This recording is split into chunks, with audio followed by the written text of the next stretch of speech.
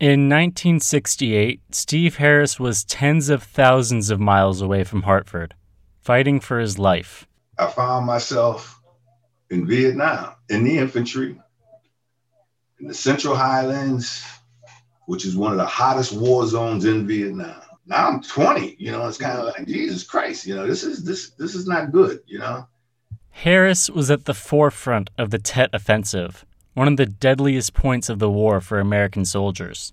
I just remember, now I'm scared because I'm like 4 weeks away, 3 weeks away from going home. I haven't been killed yet. God knows I don't want to get killed now.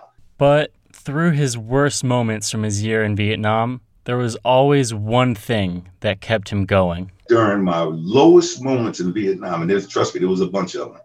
My lowest moments in Vietnam, all I had to do was to take my weapon, my M16 rifle, turn it over on the side and look at the magazine housing where you loaded the magazine in there.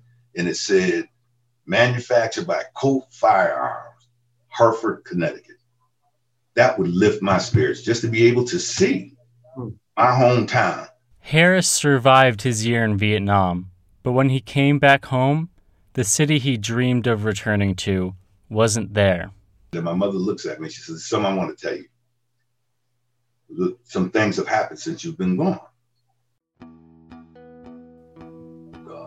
First of all, your grandfather died. He and I were.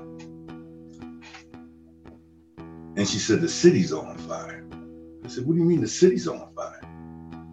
She said, "The day Dr. King got assassinated, the city started burning that night. And it's been on fire ever since." And as he got off the highway, he noticed the changes to the city right away. And all I see smoke, I see people in the distance running back and forth across Main Street, helter-skelter. And I smelled tear gas. And I remember we got off, went up to Main Street, downtown, and as I said to you earlier, downtown Hartford used to bustle. It was bustling. I don't care what day it was just, we went down there and it was nobody down there. And that struck me how empty and silent downtown was. But now I can hear sirens, but I see no people. For Harris, just coming back from Vietnam, seeing the city in the state that it was tough. And I looked at my mother and said, "Ma, I would have never thought that I would come back to this city like this. This is what I left in Vietnam, this kind of chaos. I thought I was coming home to sanctuary." And, I was home. We finally made it home. There was a curfew. And like I said, everywhere you went, it was just devastation. There was buildings that I was most of those buildings, it just struck me as I'm still in war.